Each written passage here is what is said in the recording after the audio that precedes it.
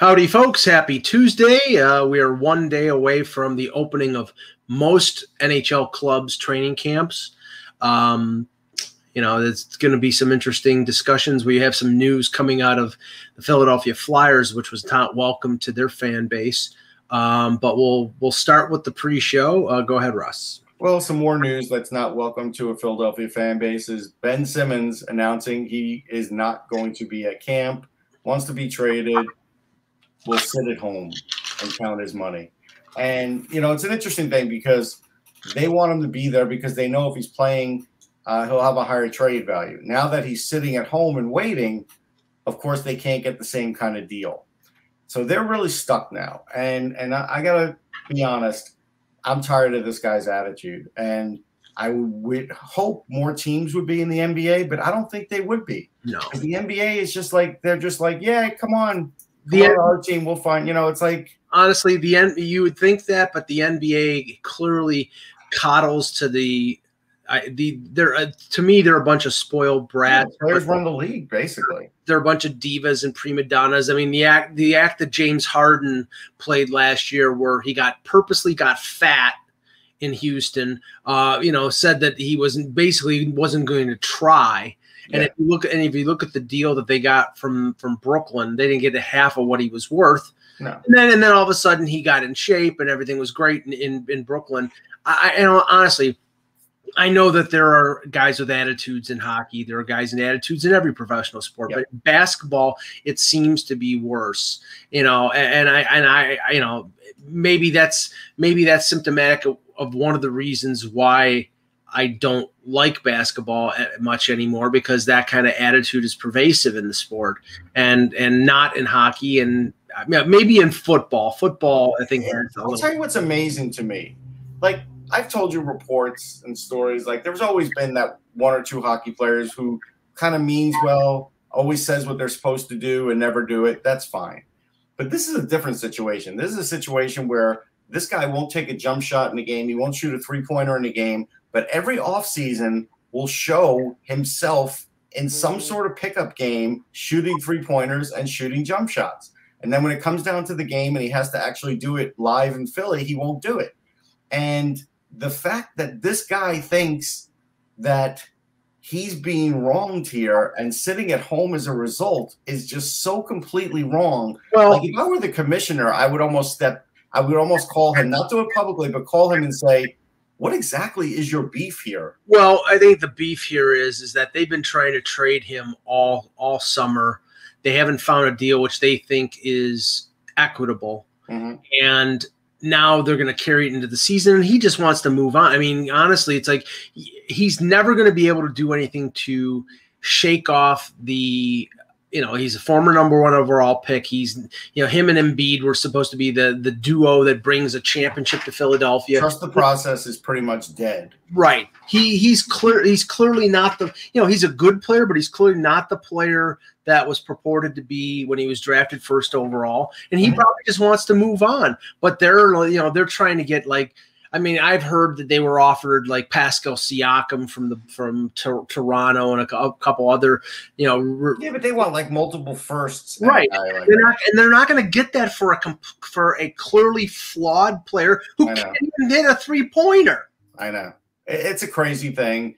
It's just one of these things that sort of makes you nauseous because of the amount of money he makes, and all the team has asked him to do was really just up his game a little bit. Everybody's protected him the whole time. They got a new coach, Doc Rivers. He protected him the whole season. Yeah, but Doc Rivers didn't protect him in the playoffs. He basically outed him because they're either sitting him in the fourth quarter, or he was basically ordered not to take a shot because he was just he can't hit. It may be a mental block, but he can't hit a 3-pointer when it counts. Okay. Oh. All right, I didn't mute myself. Look at this. This is kind of cool. So I've been what the hell is it? I have friends at Roland. They make keyboards and synthesizers and stuff like that. Roland drum machines, yeah. Yeah, Roland drum machines. That they're famous for Roland drum machines. This is this is called an aerophone. This is like a you play it like a saxophone, but you can create like sounds from any kind of a wind instrument. Okay. It's like a synthesizer / wind instrument. So they put a new one out, so I asked to test it, and they sent me one. Like, cool. I am psyched. I'm psyched to try this out. So it's a synthesizer slash what? So it's a wind instrument. So you blow into it, you know, like like you would like a saxophone or a clarinet or anything like that. Yep. It's fingered like a saxophone, which I play a saxophone. Okay. But it has like 1,000 sounds in it, so you can get anything out of it, create all these cool sounds out of it, and it's really like. Now, is there a reed for that, or is it just a plastic reed? It's just plastic. It's a plastic reed. There is like a reed there. See, there is like an actual. I don't know if you can see the little reed there. But but not like, you know. Did you guys play? Not a wooden reed. It's like a plastic. Did you play any reeded instruments? I played. Yeah, I played clarinet. I played alto. I played alto sax and. Okay, yeah. So this is, you have your option on fingering on this. You can finger it. You can set up to finger it as a clarinet or finger it as a saxophone. I mean, I would do it as a clarinet, but it's probably been 50 years since, well, a little less. Yeah. And I played the clarinet. It's probably been like 40 years. And I when I got out of it, I was just hitting all the high octaves. So it would probably take a little while for me. Oh yeah. Well, I have a saxophone. I pulled out for the first time in like 10 years, and I played alto, tenor, saxophone, played baritone, horn, I played trombone, played a bunch of different. I can play a bunch of different instruments, but saxophone was my main instrument in like elementary school and high school and all that stuff. Until I was a senior in high school, and nobody in the band played tuba. So I'm like, what the heck? I'll learn how to play tuba. So I learned how to play tuba. Saxophone. So I do remember the fingerings of saxophone, so I brought up my saxophone, and man, do I suck! I was like, but my wife was super impressed because she didn't even know. This is how crazy. I've been married for almost a year. She didn't even know I had a saxophone still. It was in my office, like in a box in the corner. Pulled it out, you know, and she's upstairs one day reading, and I just start playing like the solo from Jungle Land on saxophone, which I know. And I go up there, you know, and she's like, "Whoa, this is like," she's like, "This is hot, you know, this is good." She liked being serenaded by saxophone. So but I sucked, man, I sucked. So it's like, so it got me into the idea of playing a wind. So Clarence Clemens was rolling over in his grave when you did it. Oh, for sure.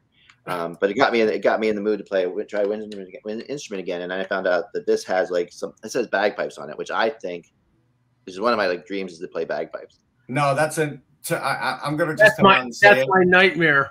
It's a nightmare. I mean, I get it if it's a funeral. There's no other reason to ever play bagpipes other than that. You're not Irish. No, I'm not. It's in your soul. I have you know, it's amazing. I have eardrums. Yeah, I get that. But bagpipes are in your soul, man. They're there. Anyway, that's pretty good. Yeah, they're in my soul from a guy who probably played 10 years ago. They're still there. In the sole of my feet as I'm stomping on the damn bagpipes. So they're great. Have you ever been in a place where a bagpipe could just give you chills, like a really good, well played bagpipe? Yeah, watching the movie Braveheart and listening to the song. But that's that's not a typical bagpipe. It's it's a different type of bagpipe. It's a more melodic. That's true. But no, there's definitely, I mean, there's plus and minuses. So I tried to learn how to play bagpipe, and the cantor, there's like bagpipes are very hard to play, like really hard to play. And I don't. It's and to get one that you can really play, like I bought a cheap one just to try to play it, and a cheap used one, and you can't do that with bagpipes. It's like there's such a difference. Like you can't get a good sound out of a bad bagpipe. Honestly, I would not buy a used bagpipes like that. Right. It's hard enough to get a good sound out of a good bagpipe. At least like as an example, you like, I don't believe my clarinet was new. I think it was used, but you change the reeds, right? So at least everything else you can clean. You can take it apart and clean it. Can you take apart the bagpipes and clean it?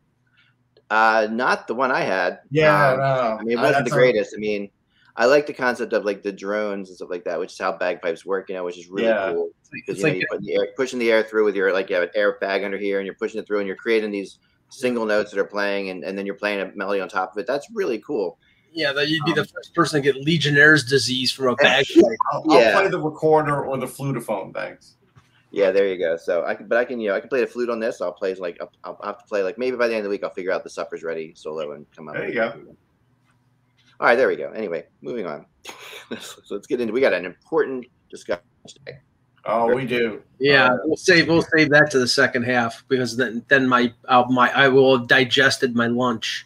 Is my video still bad right now? It's stopping and your audio is cutting in and out. I thought it was me. The audio, I got the wrong microphone on. Shoot. 1 second. Hold on there. I mean, audio now. Better audio. That audio is better, right? That's better. Okay. Yeah. The video is still funky. Yeah, it's just shuttering. It's just stopping and starting. So. Should we restart or should I do what I do? No, this is just. No, you're fine. You're fine. All right. Well, if it's too bad, let me know. I don't want it to keep. Yeah, I will. I'll let you know. I want it to suck. I will. Actually, let me do one thing. Sorry. Mike will always let you know when it sucks. Don't worry. Okay, now he's completely stopped. Now he froze. I knew this was going to happen. I think he's changing okay. servers or whatever. Okay. Now you were locked there for a minute. Now you're. Yeah, I'm okay now. Yeah. Yes. Okay. I just switched my Wi-Fi to a different one. I think this will be better. That's good. Yeah, that's right. Yeah. All right, good. Here we go. The date would be. Oh yeah, the date. All right. Hello, Hockey World. It is Tuesday, September 21st. Is this the first day of fall? 2021. I'm Michael Agello, and you're not. I'm Russ Cohen. I think that's the 23rd, Eck. Is it? Mike, you're ignorant slut. And I'm Michael, and you're watching HockeyBuzzCast on HockeyBuzz.com. This is the podcast that comes every Monday through Friday to fill you in on the comings and goings in the hockey world. We got some news before we get into my main topic today, which is why the Buffalo Sabres will win the Stanley Cup. All right, so we're going to start off with Mike, though, who's got some news. Well, let's start with the news out of the Flyers camp, Russ. Some significant injury news to a key player. Yeah, Kevin Hayes had some sort of groin/core muscle surgery. Nobody was really 100% on which one. I didn't see the full injury report. AV wasn't 100%, but it happened just, skating around with the players. He felt a grab and boom, got surgery. So first thing is, I was telling Mike, in a regular, 82-game season, I can't remember the last time the Flyers started even the season, let alone camp, with the right amount of players that you were expecting to play for the team. Yeah. I mean, this is an interesting one because, Hayes last year came out incredible. Like only the first like 2 weeks or 3 weeks of the season. He looked just like he was on fire. Remember, he was unbelievable in the bubble. Like, I thought that's the best I've ever seen him play. And then he came out last year really good too. But then last year, Kevin Hayes just really was terrible. For the most part last year, it was just an awful year. He was just. Kevin Hayes is good when he's holding onto the puck. Like, he's a guy who shouldn't be getting rid of the puck quickly. He's good with the puck. He's a great stick handler. And he's tough to get the puck away from. And when he's confident, he's holding onto the puck and making good plays. When he's just getting rid of the puck immediately, like he was most of the year last year, he's very average, very not like a really interesting player at all. So I was hoping, really hoping for big things from him this year, and then of course, the terrible tragedy that was such. So I don't know how that was. At least 9 games, 10 games is what AV was guessing, and of course, you never really know until the guy's rehabbing. But with a guy like this, it's a lot of money off the salary cap too, and in a way, probably helps the Flyers in some strange ways that if they can put him on LTIR for a while. Maybe, but here's the other part of this, though. Your initial thought is like, well, hey, this gives a shot to Morgan Frost. But the more you heard AV talk, the more I figured Frost is going to have to make it as a winger, because the minute he brought up Giroux, he was like, yep, we have flexibility with Giroux. So it's like he could have put the kibosh on it right then and there and said, no, Giroux is going to play left wing. I'm going to look for other options at center. But he didn't do that. This just eats me up, man. This is Alain Vigneault at his worst. But hold on, but I'm gonna finish it out. So go ahead. He didn't mention Scott Lawton as a possibility for center. He did mention Frost, and he did mention Tanner Lisinski. But I kind of see this is how I kind of see it working out, and this is regardless of how they play. This really almost has nothing to do with how they play. But I see it: Couturier, Giroux, Brassard. And then I think they're going to look for that 4C, because the 4C is the easiest spot to fill on this team. Nate Thompson. And it could be Nate Thompson if he could play every day. It could be Lisinski, or it could be a combination. So I still think, because of all the guys they brought in, that Frost is still going to have to play on the wing if he's going to make it. See, the thing is, and Vigneault is not unique in this. they want somebody with experience up the middle, even if Giroux is past it in terms of playing center. And here's the level of stubbornness, just to show you the level of stubbornness with AV. Yeah, he said at least the first couple practices he's going to go with these couple lines that he has in mind, and then the first few preseason games definitely are all going to be the same lineup. And then if he needs to change it, he'll know. But he's willing to change things in training camp if he has to, and then preseason, whatever they decide in training camp, he's going to do for 2 or 3 games. Yeah. So someone's going to actually have to fail for one of these kids to make it. That's really the way I see it.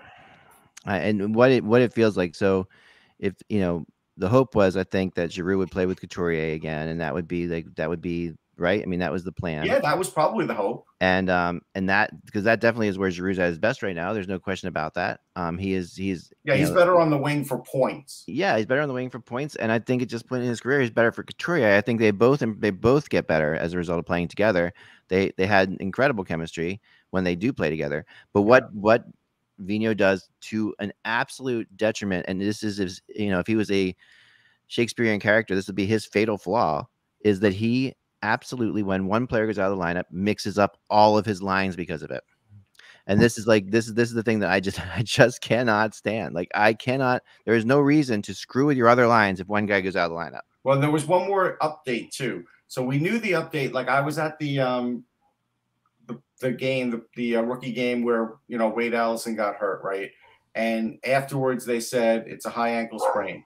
Right. Today they said it was for an indeterminate amount of time. So even when Vigneault was asked about that, he goes, anytime I've ever seen an indeterminate amount of time, it means a very long time. Someone asked, can Wade Allison, grab a spot on this team at some point? And he answered with that. And so I don't think we're seeing Wade Allison at the NHL level. But to your point before, Eck, yes, you do mix everything around, put everything in a mix master. If you believe that there is nobody to replace that player in the particular spot that has been vacated by injury. If you have no other, if Alain Vigneault doesn't think Morgan Frost is capable of playing second line center, then he's got to move Giroux, then he's got to move somebody else into Giroux's spot, then he's got to move somebody else in the third line spot. You have to shake things up. This is the problem, right, Mike? You're right. You're 100% right. And this is the problem with the pickups that he had. Yes, he created depth at the center position, but bottom 6 depth. You can't put Broussard at number 2, and you can't put Nate Thompson as a number 2. No. And so that is, other than Couturier, that's the second worst injury you could have on this team, because there is nobody who could play a second line center. You're not going to put Morgan Frost as a second line center in the rookie season. It's not going to happen. That's why it's going to be Giroux, because there really is nobody else on the roster that can do it. I feel like Frost is their eventual replacement for Giroux. I think that's how they see it. Yeah, but not right now. Not right now. Yeah. And they do see him as a center replacement for Giroux. They do. And and there's a lot of validity to that. I think, I'm not saying Frost is at Giroux's level, but he's got potential, and he definitely plays a lot like Giroux. So I think it's an interesting fit. But well, I can give you a comparison. I saw Giroux. I covered him when he was a Phantom before he made his way up with the Flyers. I think he still is always going to have a little better vision than Frost. I think that the skating's comparable. Frost is definitely stronger than Giroux was at this age. There's not even a question about that. That's for sure, yeah. And so, Giroux is still a little bit of a higher caliber player than Morgan Frost, even when Frost reaches his height. But it's, it's not by a ton. Yeah. It's just that I feel like Giroux had more, just was born with just a little better talent than what Frost has, but Frost is going to maximize a lot of his talent. Yeah, and Giroux definitely has a clutch side to him that is definitely there. You can't teach that. You can't teach that. And I think Frost is a better skater than Giroux so far. What I've seen, better skater than what Giroux was. He could be. And I think a lot of has improved a lot. Yeah, I think a lot of that is just like the younger, and not just the younger legs, but even when Giroux first came in. When Giroux first came in, he was very much a playmaker. That was his game. Like he was a really, I felt like, at least the Flyers level, he was a passer. He was pass first guy all the time. Yeah. And Frost has a little bit of that in him too. Yeah, but Frost, like in the chat room, can play on the wing with Giroux. They did that when Frost was up, and then he got hurt. I like that. I like that combination a lot. And when I watched them play together when we were in the bubble there, I was just like, wow, this is something. This is like that. It was great for a couple games. It really was something. And you're watching it like this has spectacular written all over it. And also, what better player if you're going to replace, Giroux with Frost? What better player to learn from? So just like to me, playing with him would be incredible. I don't know. It's gonna and I think Allison is actually a pretty big injury for them because he really was one of their better players towards the end. It is a big injury because he was going to be that guy that you probably could plug and play as a bottom line winger. Again, I'm mentioning because the chat room is maybe a little behind. AV did not mention Lawton as a potential center, and so I think that is done as far as AV goes. So I think he is a winger no matter what now. So it's weird. And they don't have Raffle, so Lawton sort of is like Raffle now. Yeah, but don't you like Lawton better at center? I do. I mean, I think that. I don't know. I mean, at this point, it's tough to say either way. I mean, does that mean that, oh my gosh, that we're going to see the other guy that they brought back at center? Is that what's happening? You're talking about Connor Bunneman? No, the guy that Nate Thompson. Oh, yeah. Nate Thompson, yeah. Yeah. You might see Nate Thompson opening night as your 4C. Shouldn't be this frustrated before they've even touched the ice, Anyway, that's a frustrating. It'll be interesting to see how that plays out. Well, in some other news, yes. The Columbus Blue Jackets, Aaron Portzline just reported a few minutes ago that they have told Zach Ronaldo, who is under contract, that he is not welcome at training camp. The reason is that he has made apparently statements in social media that he, has not taken the COVID-19 vaccine, doesn't plan to. Russ, was that the insinuation? Yeah, he doesn't plan to. He came up with a word. I remember I texted it to a few people. It was like, I'm not an anti-vaxxer, I'm not an anti-masker, and he decided to create his own terminology. But basically the sentiment was, I'm not doing it. And the worst thing for Zach Ronaldo is he is an emotional guy and doesn't think things through all the time on the ice and off the ice. And this probably ended his career just now. Yeah. I mean, he's not a guy who can do that. Here it is. I'm not anti-vax. I'm not anti-mask. I'm pro-choice. What an idiot. I'm sorry. She's like, this is going to kill his career. What team is going to pick him up now? I mean, does he have anyone around him talking to him about what he should not say? Obviously not. Who knows? Can you imagine his agent? Like his agent's response? Oh no, his agent probably just said, "I don't know what you're doing here." His agent said, "You just cost me $75,000 because it's but good luck, because God, I'm pro-choice. That's what we went to.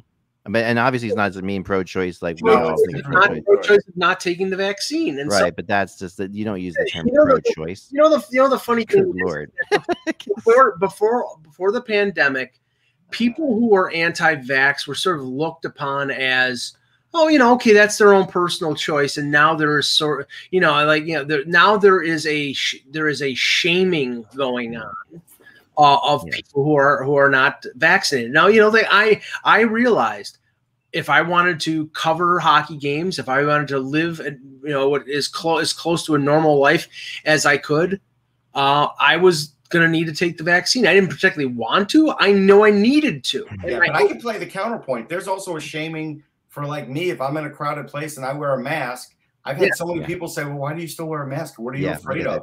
And I even heard on television some nurses speaking and they were from North Carolina. Here's the interesting thing is, and I don't understand this sentiment, and then we'll get off it, I guess. The sentiment was, well, I'm not taking the vaccine because I don't know the side effects. But yet, if you get COVID, you do know the side effects. It's called that's going to be 100 times worse. Yeah, it's called death. That's what the the risk is just risk. If you're going to base it on risk, you're crazy. I have kids, and when there were these, I don't know if you remember the rumors about vaccines, different kinds of vaccines causing all kinds of If you listen to Nicki Minaj. Right, and this was a big deal, and a lot of people, and even your pediatrician said, "Well, we don't know. We don't know. There's different kinds of things, and obviously don't know." So we actually had our kids' vaccines done separately, because what they were used to do back then is they would mix them all together, and there was the rumor out there, which really was totally unfounded for the most part, I guess, was that if you mix the vaccines together, which is usually what they do, they give them all at once. That was one thing. But if you went in and we got them separately, which is 3 different shots, which kids hated, but you did it 3 different shots, that it was safer. That's how we did it, just because we didn't know. We were being careful, but it's still like we weren't going to not vaccinate our kids, not give our kids the measles shot, I mean, and now because there's a measles breakout, because there were so many people back then who did. I get the fear, and and the fear is even worse to me than it's even worse when you're giving it to your kid than if you're giving it to yourself. Like you're sure. So to me, I'm like, oh man, what am I doing to this? This kid has no idea, but he's not responsible for him or her. I'm responsible for him or her. My wife and I used to have this expression: "It's your turn not to kill the baby." That was something that we used to say to each other around here all the time. Yeah. So, that, so it's like, it's a real big deal. But yeah, this is anyway. I don't want to get political, but I just think that's a shame. That's a funny thing too, Ek. You just said talking about a vaccine shouldn't be political. There's 2 things that should not be political: vaccines and climate. Climate is not a political issue at all. It's like It's like people not understanding climate change are like people who say, well, I refuse to fix my car if it breaks down. You never hear that. No one says that. Like, I'm not going to fix my car. You can fix your freaking car. You fix the planet if you can. It's like, you just do that. That's the reality. Anyway, enough off of my soapbox. Okay. In other news, please, quickly. The proposed arena in Tempe, Arizona, it was revealed by ESPN on Monday, would cost the entire project would cost $1.7 billion, and mostly would be funded by private investors. Russ, here's the big red rubber stamp. Denied. This is not going anywhere. It says it would seek city sales tax revenues to help pay $200 million in additional costs. So you're talking $1.9 billion. Not happening. The bleep on. How have arenas gone from $200 million to which was crazy, to $500 million to suddenly $2 billion? Like they did this exponential growth. For hockey size arenas. I'm not even talking about football size arenas, like where the California basketball team is playing. In this instance, we're not talking about just an arena. They're talking about building, like Gila River, building restaurants and everything else around it. So it's a development. That's what they're talking. I get that, but those restaurants are still. I mean, you still shouldn't be in the $2 billion range. No, I agree. I mean, no matter how you slice it, there's a lot of hands being handed out there to get to that. There seems like a lot of politics of middlemen and all sorts of things, because I mean, look at what's happening with the Clippers, is it? Or the Warriors? The Warriors, I think, right? The Warriors. Their new arena is a $2 billion arena. They're building an arena, no, they've already the goals. The Warriors are, I'm not sure. Maybe the Clippers. Who is it? Who does Ballmer own? The guy from Microsoft. Clippers. Yeah, the proposal for the new arena for them, $2 billion.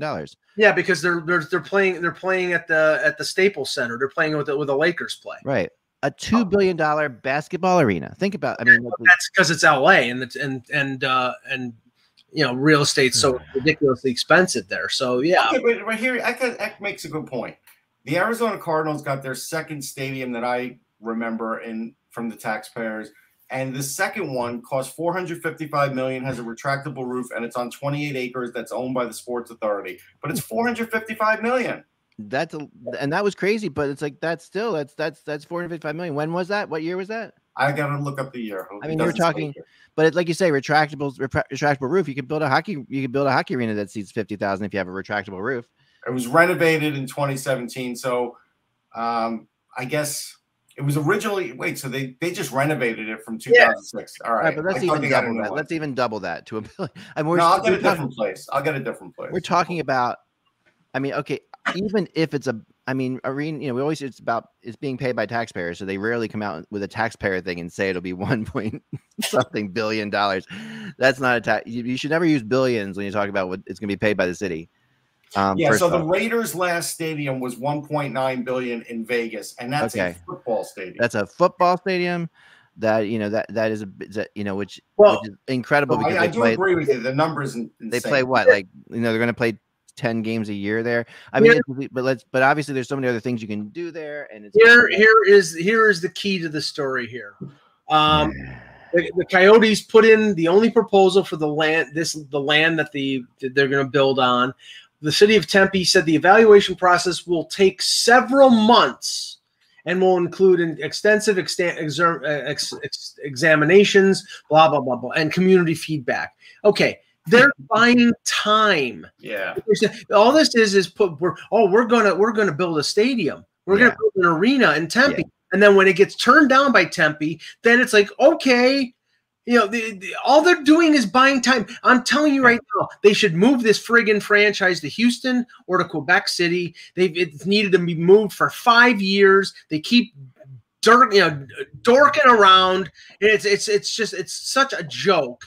It is. It's crazy. I agree with you. All right. Speaking of which, Jack. Yes. No. We got a couple. We have one more. Okay. Couple more minor items. PTOs. Bobby Ryan signs a PTO with the Detroit Red Wings. Interesting, because I was thinking to Fordham. They know what he's about. Curious to why they do the PTO and not just like maybe Bobby Ryan thinks he can go in there and get more. Maybe he's negotiating with somebody else and thinks he can get more. Right. Maybe they're doing him a favor to let him play, and maybe he gets a contract someplace else. Where we know based on what Kevin has told us, they want to give their youngsters right. So they're doing him a favor, yeah. Right, they're doing him a favor. And the other one was Alex Galchenyuk signing with a PTO with the Arizona Coyotes. Now that one a little bit. Yeah, Galchenyuk practices and trains in the off season in Arizona. I really think that that he'll end up there. I think he's gonna, but I think that I'm just surprised again that Galchenyuk couldn't sign anywhere. I thought he was not that terrible last year. No, he was okay with Toronto, but I don't think this is the sole reason why Toronto didn't bring him back. But I do think that giveaway in Game 5 of the first round, that replay would be played over and over again if they had brought him back. But yeah. Well, I mean, they're going to have. No, I get it, but I mean, that's yeah. I mean, they've had plenty of players that have had giveaways. They have, and he actually, for the first time in his career, looked really comfortable on a team. I thought he looked pretty good. He played well. I mean, they're going to replace it. He scored some goals, right? How many goals did he have? He had 1 goal in the playoffs. I mean, the regular season. 7 or 8, I think. Yeah, it's not bad for a short amount of time. I mean, that's like, when you lose time, you got to replace these goals somehow. It's like, goals, they think they have the players to replace them. That's why they brought in Gusev. They think Gusev, if they sign Gusev to a contract, they think Gusev will be a better replacement for him in that spot than Gusev obviously has talent, but the other thing is, I mean, he is obviously not worked out in so many places, and Florida, who really liked him and went out of their way to bring him in last year. Galchenyuk has been on 6 teams. Oh no, I'm not debating that. No, you're right. But Gusev to me is like Galchenyuk, but also Russian. So it's like there's like another level to this to me, which is like if he doesn't work out, he just. Galchenyuk is American and Russian, so it's half the same. That's true. That's true. But I'm saying like there's always the fear that Russians are just collecting paychecks, and sometimes that's not. Obviously, that's a stereotype, but with certain players, it does. Owners and GMs will tell you that it really felt like that. Gusev is one of those guys that collects paychecks. Let's just say this: Gusev will not be collecting anything more than a league minimum deal, or he won't be signed to a contract. Yeah, well, I don't think. Yeah, I mean, he's got talent, and the problem is he could end up being really good in the preseason and look like gangbusters. And it's a no risk act if they sign him to a league minimum deal and it doesn't work out, and then what they end up doing is what ended up happening with New Jersey last year, and that's terminating his contract. I mean, here's an interesting thing. He did 12 points in 26 games for the Leafs. Mm-hmm. Very high percentage of shots that went on goal, like 62.5%. Yeah. Yep. He just looked good. I mean, it's just the eyesight, like the eye test when you were watching the Leafs. You're like, "Who's that?" Oh, wait, that's Galchenyuk. He looks good. I didn't have any problem with the way he played.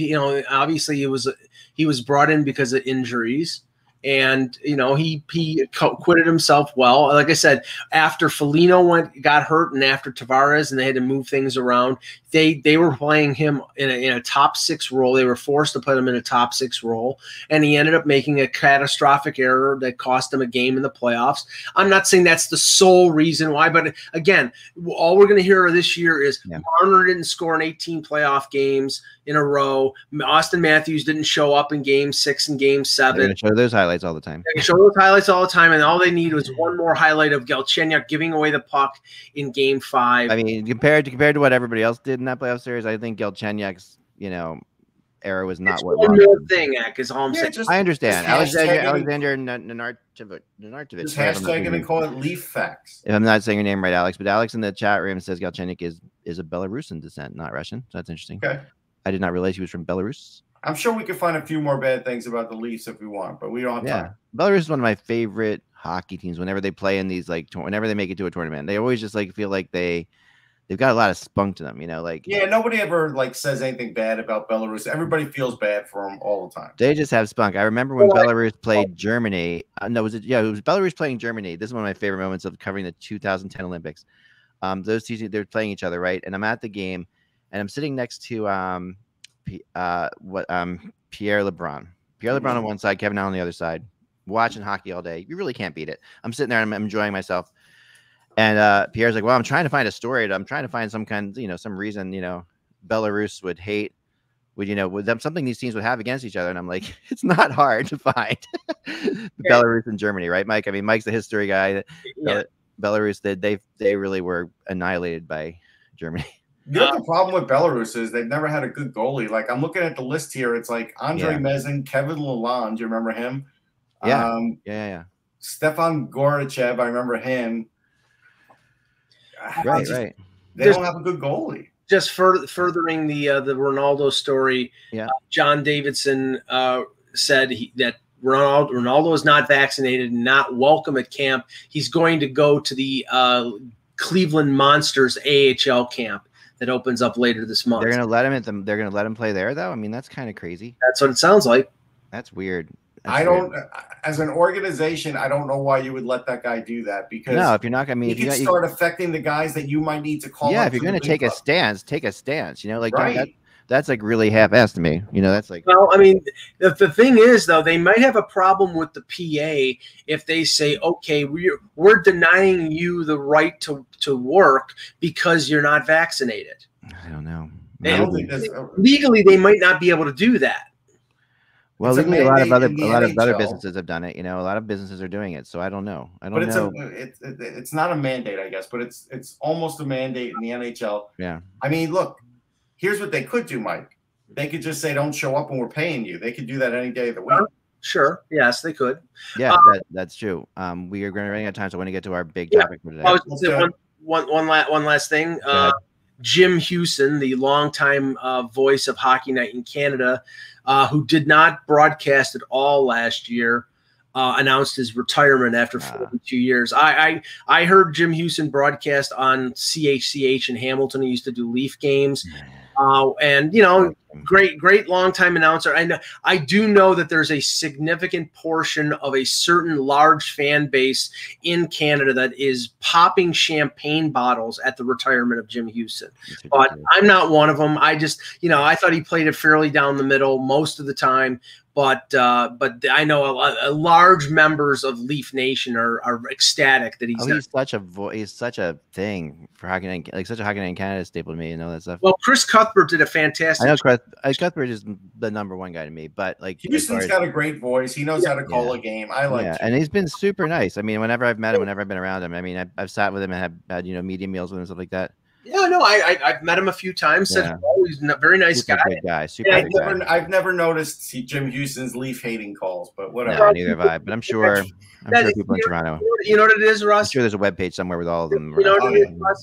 It's like the Joe Buck thing. Every fan base thinks that's what it's like. Okay. Joe Buck hates their team. Yes. And Joe Buck is playing it down the middle, but they want Bob Cole. Bob Cole was an unabashed Leaf fan.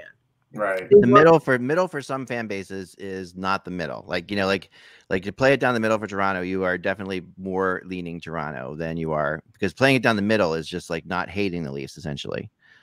Right. You gotta it's or That's saying true. one bad thing. Or actually I would say playing it down the middle for Leaf fans is saying good things about the Leafs. I should switch that around. Saying good things about the Leafs. If you're just playing it straight down the middle and not saying good or bad things, you're not playing down the middle with Toronto fans. And that's just the way the fan base is, and they're super passionate. Speaking of passionate fan bases, moving on to why the Buffalo Sabres, folks, will win the 2022 Stanley Cup. All right, I'm going to give my little quick synopsis. Then you guys are going to debunk it if you want to, or you can agree with it if you've been swayed. I'll see what you have to say. Thanks. Please approach this with an open mind if you could, because let me get my pillow. Without an open mind, none of this makes any sense. All right, I'm going to start with this. The Sabres have everyone right where they want them. Okay.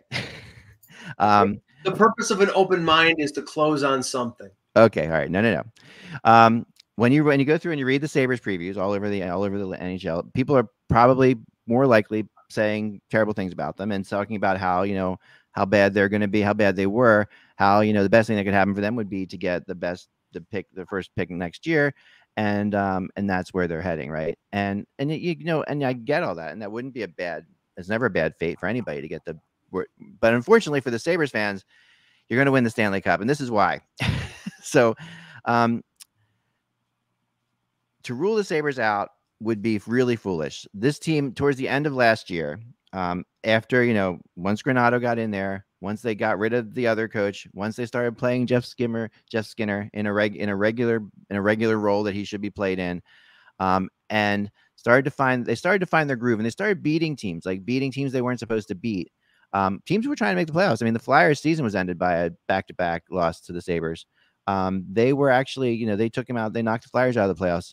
They had some spunk to them, and a lot of that came from the fact that they're under a Coach John Granato, who I think is their probably one of their biggest assets right now because of the kind of team they are.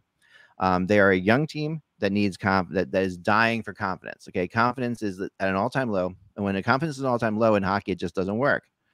The obvious thing that people were going to say right off the bat is the Eichel situation is horrible, which it is. There's no two ways about that.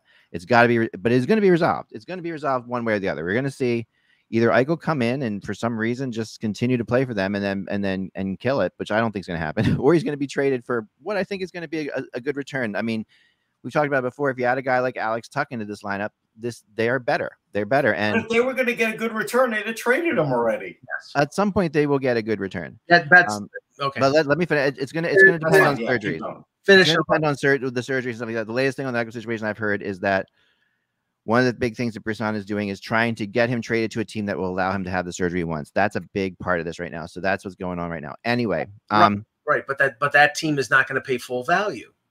Perhaps, but they'll still get some. They'll still be better than they will be without Eichel at all. They're going to get something back. I'm I'm throwing Alex Tuck out there. That's a really good. He's a Buffalo area guy, like you've said many times, Mike. That's if you add him in the lineup, suddenly they're better. Let's start on defense for a second. Rasmus Dahlin, young superstar, no questions about it in my mind. In the Hedman mold. Well, they have to sign him, Mick. I don't know if you can count him. They have to sign him, and he's got them where he wants them. He's going to sign there. They're not going to let him go anywhere. They're not going to let him. No one's going to offer sheet him. He's going to be. There are a few better players you can build a defense around than Rasmus Dahlin. I mean, that's a great starting point. And with all that Granato has, with his ability to get the most out of players, I think the addition of Robert Hagg, along with Will Butcher, who they pick up, those two guys are. First of all, they're better hitters than anybody that the Sabres had on defense last year. Both of them can smack people around. Hagg's going to be among, if he plays a regular shift, which I think he's going to have a lot of time in Buffalo. He'll be among the league leaders in hits. He hits people. He hits people all over the place. I've talked to Coach about him already, Granato about him already, and he just loves him. He loves this pickup. All right, Will Butcher, again, another sneaky good ad. We all thought really highly of Will Butcher. He sort of phased out, but, give him another chance. Give him another shot here. Jeff Skinner is going to be a factor again. I really do believe that. And if he's a factor, he's a 30-goal guy, and that's good. Try to stay awake, Mike. the Sabres also have a little bit of a ace up their sleeve in Victor Olofsson, who people have really not paid enough attention to. Olofsson is a stud, and he will lead the team this year. It sounds like Olofsson will have 65 to 70 points and lead the Sabres in scoring.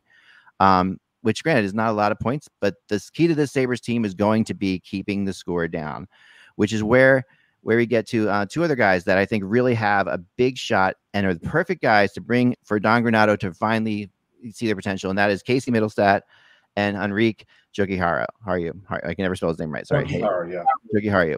Both of which I think are going to thrive under Don Granato's system. And if Casey Middlestat thrives, he's a factor. And he should have been a factor before this. That you're suddenly looking at an offense that is not that much different than the expansion Vegas Golden Knights offense. An offense that has the ability to like move the puck very quickly, to play very fast. The Sabres play fast. They played fast last year, even when they were losing. I remember watching them in Philly in the early part of the season, and they were just fast. They're a fast playing team.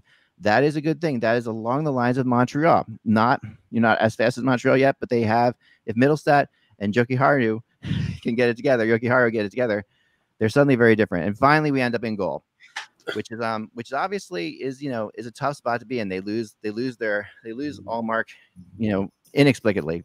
Just a really bad move. They should have found a way to keep him. They thought they had kept him. But what they do is they bring in two guys that are known for giving their defense confidence, like two guys that really absolutely have also shown the ability to at times, although not consistently, but at times get hot. Craig Anderson and Aaron Dell are both. Anderson has had a great playoff run to his name in Ottawa. I can see that happening here. They get to the playoffs and Anderson just takes over. I can see him take over and really fly with his team. But so in conclusion, the Sabres will be able to sneak up on teams, which is always, which they kind of did at the end of last season. Misfits with speed, who are well coached and out for revenge, are the kind of team that can make prognosticators look really bad, and procrastinators look really good. So if you believe in hockey miracles, I'll end it here. I can think of no better hockey market than Buffalo to witness what may be one of the most miraculous cups in recent memory. Yeah, the Buffalo Sabres 2022 Stanley Cup champions. Mike, you may start today. Okay, the only chance that the Buffalo Sabres have to win a Stanley Cup is if they take all 31 teams, put them on an island, and drop a nuclear bomb on it. That's the only way. This team is arguably, I'd say, probably in the bottom three of teams in the league. They have the second worst goaltending tandem next to the Arizona Coyotes with former Sabre Carter Hutton and Joseph Coronar. What they're doing is they're going to have Aaron Dell and Craig Anderson soak up the abuse and losses for the first probably 2 to 3 months of the season and allow Ukko-Pekka Luukkonen to play in Rochester and mature a little bit, get some playing time. And then I think he's going to be the guy who plays in the second half when any expectation of them having a chance of doing anything is out the window. I love Dahlin. I think he's a talent, but Russ is right in pointing out that, they haven't got him signed yet. And I think it's important for them to get him signed as long as possible. If they sign him to a 3-year bridge deal, then he's walking himself to free agency. And honestly, the way the organization has been over the last few years, I don't blame a player for not committing to this franchise because they don't know where this franchise is going. They're sort of directionless. They have talent. Jokiharju is a good young player that they got from Chicago. Matthias Samuelsson is an NHL defenseman. They got some other youngsters. They bring in Butcher, but Butcher was pretty much a salary dump from New Jersey. I like Cousins. I like Middlestat. They have some young guys who I think will start the year in Rochester, like Brett Murray, who's a big winger. Who I saw at the rookie scrimmages, who might have a chance. But if you look at the additions that they made in the offseason, they brought in a bunch of 4A players like John Hayden and Drake Kajula and Ryan McGinnis and Vinny Hinostroza. These are guys who are roster fillers. And until you really solve the Eichel situation, this team is going nowhere. And I talked to a couple people at the scrimmages on the weekend and said, what do you think in terms of what the Sabres will get back for Eichel, and they said there's no way they even get half of what they're asking for, because no team in this league is trading for an injured player, especially an injured player that's making $50 million over the next 5 years and is going to be out for 3 months. That's where this organization is. They will not even sniff the playoffs. They will be in 8th place, no doubt, in the Atlantic. Right. Okay. All right. So I'll answer Funky in the chat room first. Abdul the Butcher was at a signing a couple of weeks ago, and apparently he has branded forks. If you don't know what that means, just go look it up. So as far as the Sabres go, I don't even know if I could put in the time and the effort to break down this team, because they haven't put the time and effort to put together this team. They're not even at the cap yet. They're going to be when they sign Darlene, which will be a day before camp, 2 days into camp, whenever that is. Right. But the Coyotes are outspending them by $12 million. Like, that's embarrassing. Like, it's just, like Mike said, they've got a lot of filler here amongst some young talent mixed in. They don't have enough defense or goaltending. They don't have anything beyond the top 6 that's going to do anything. They are either the worst team or the second worst team in the league. And not that I want to debunk what X said, because it was brilliantly bad, but Jeff Skinner had 4 goals and 6 assists the last 2 months of the season. So if that's progress, so be it.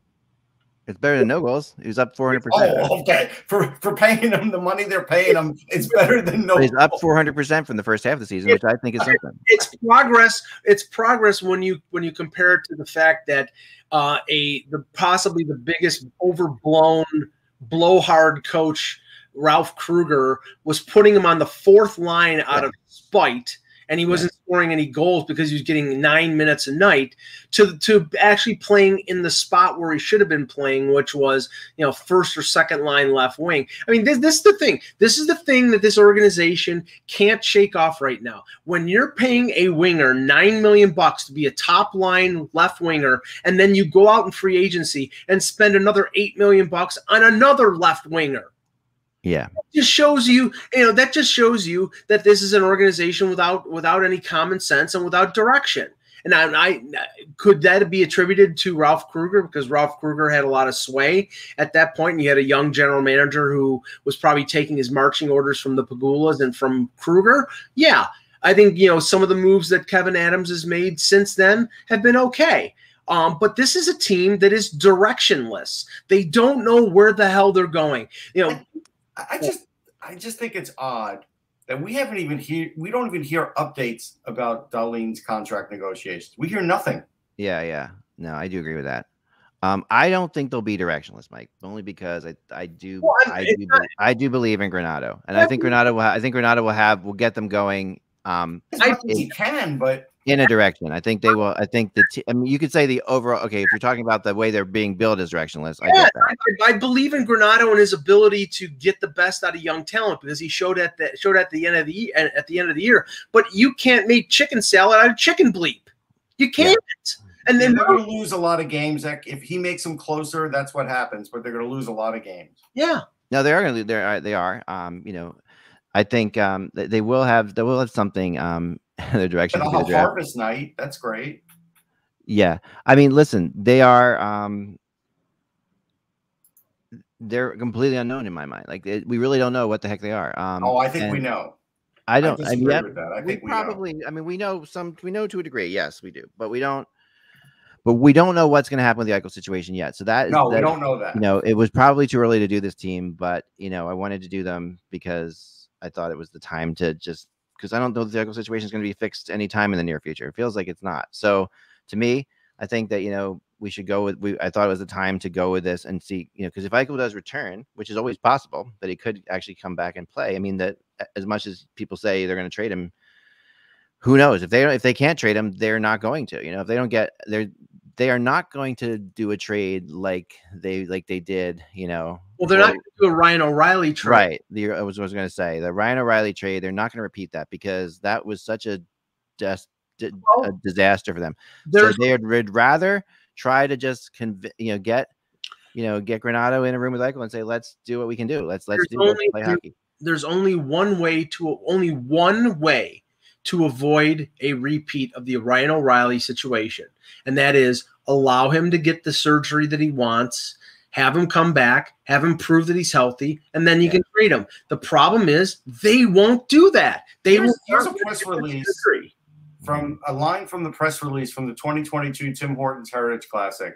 It says, it'll showcase the number of top players in the NHL. The Sabres are led by 2018 first overall pick Rasmus Dahlin and Captain Jack Eichel, as well as Kyle Okposo, Jeff Skinner, and Dylan Cousins. If they're depending on me to buy tickets based on that, I'm not buying a ticket. Yeah. Don't worry, it'll be 25,000 Leaf fans. It is interesting that they would put Eichel into a press release like that. Well, he's still on the roster. They have to. Yeah. Yeah. I mean, but it is like, you could get them on false advertising there, at some point, because the chance of him playing that, I would like to call him up and say, I'll buy this ticket if Eichel plays in that game. You can guarantee me he's going to play in the game and not for Toronto. It would be nice if 20% of the Sabres season ticket fan base could actually see their team. That might be their only opportunity to, because they can't cross the border. True. I mean, I think, listen, here's the thing. This is really a situation where I think that Kruger messed up a lot of players on that team, and Skinner was obviously was the most blatant one, because you could see it clearly, because he went from such a good scorer to an absolute, like you said, a 9-minute a game player. But he wasn't the only one that was screwed up by Kruger, and the breath of fresh air. I talked to a couple of Sabres players in preparing this, just like the breath of fresh air that they got from their coach when Kruger left was noticeable, and it's going to continue, and listen, they know where they're at. They know where everybody's hating them. And to me, in the sport of hockey, we have seen that a team that everybody says is going to suck sometimes doesn't suck. Okay, so answer this question. For the Leafs, Panthers, Canadiens, Senators, Sabres, who are they better than? Well, they're going to win the Stanley Cup, so I guess they're better than everybody. No. I don't think they are. I can't sit here and say they are better than any of those teams. They're the worst team in the division. Obviously, right now, if we're just to put our, from what we've seen and what we know and what we think, they're the worst team in the division. But I also thought Vegas was the worst team in the division their rookie year, and they weren't. This isn't a rookie team. Forget Vegas. It has nothing to do with it. They're a worse roster than the expansion Seattle team. Yes, they have a bunch of like I said, spot holders, and I'm not saying Granato. Granato had a very positive effect on Middlestat last year. Middlestat played very well under him. Yeah, and that's big. Cousins is a very good young player. Yes. So there are pieces that that will benefit from the coaching of Don Granato. I think Dahlin played a lot better under Granato. The young players will, but there's not a lot of there after that. There's no Reinhardt. There's no there's no Eichel. There's no Ristolainen. You've got no goaltending. You've got Methuselah in net in Craig Anderson. So it's like, I'm going to read you. Here's the odds from VegasInsider.com. Arizona Coyotes are 15,000 to 1. The Red Wings are 15,000 to 1. The Sabres are 20,000 to 1. There you go. Well, I'm telling you, if you're a Hockey Buzz listener or reader, you got to go out today and put $100 on that team, because man, what is that? You put $100 on that? Do not do it. Not do it. You're opening yourself up to a class action lawsuit. Of course, I'm kidding. I don't gamble. You should never gamble. Remember, this is only an expedition. Please, no wagering. This is not. We're not doing that. Okay, so don't even put shekels on it. It's not happening. Don't even put shekels on it. But if I was in Bitcoin, if I was in Vegas today, I would put $10 on it, just because. What is that? That would be what? Yeah, and then you would tweet out the ticket. I would win $500,000, right? So hey, I'll take it. $100,000. Right. All right. So we'll see. We'll see. I mean, at the end of the day, someone will be right. Someone that is. You know what, Ek? You hit on something. That should be their marketing plan for this year. We'll see. For the Sabres. We'll see. That's brilliant. I do love that. That should be the billboard right above the stadium. In purple and gold. We're selling quarter season ticket packages. Purple and gold. Buffalo Sabres 2021, 2022 underneath. We'll see. Thanks, Stella. Stella agrees. That's perfect.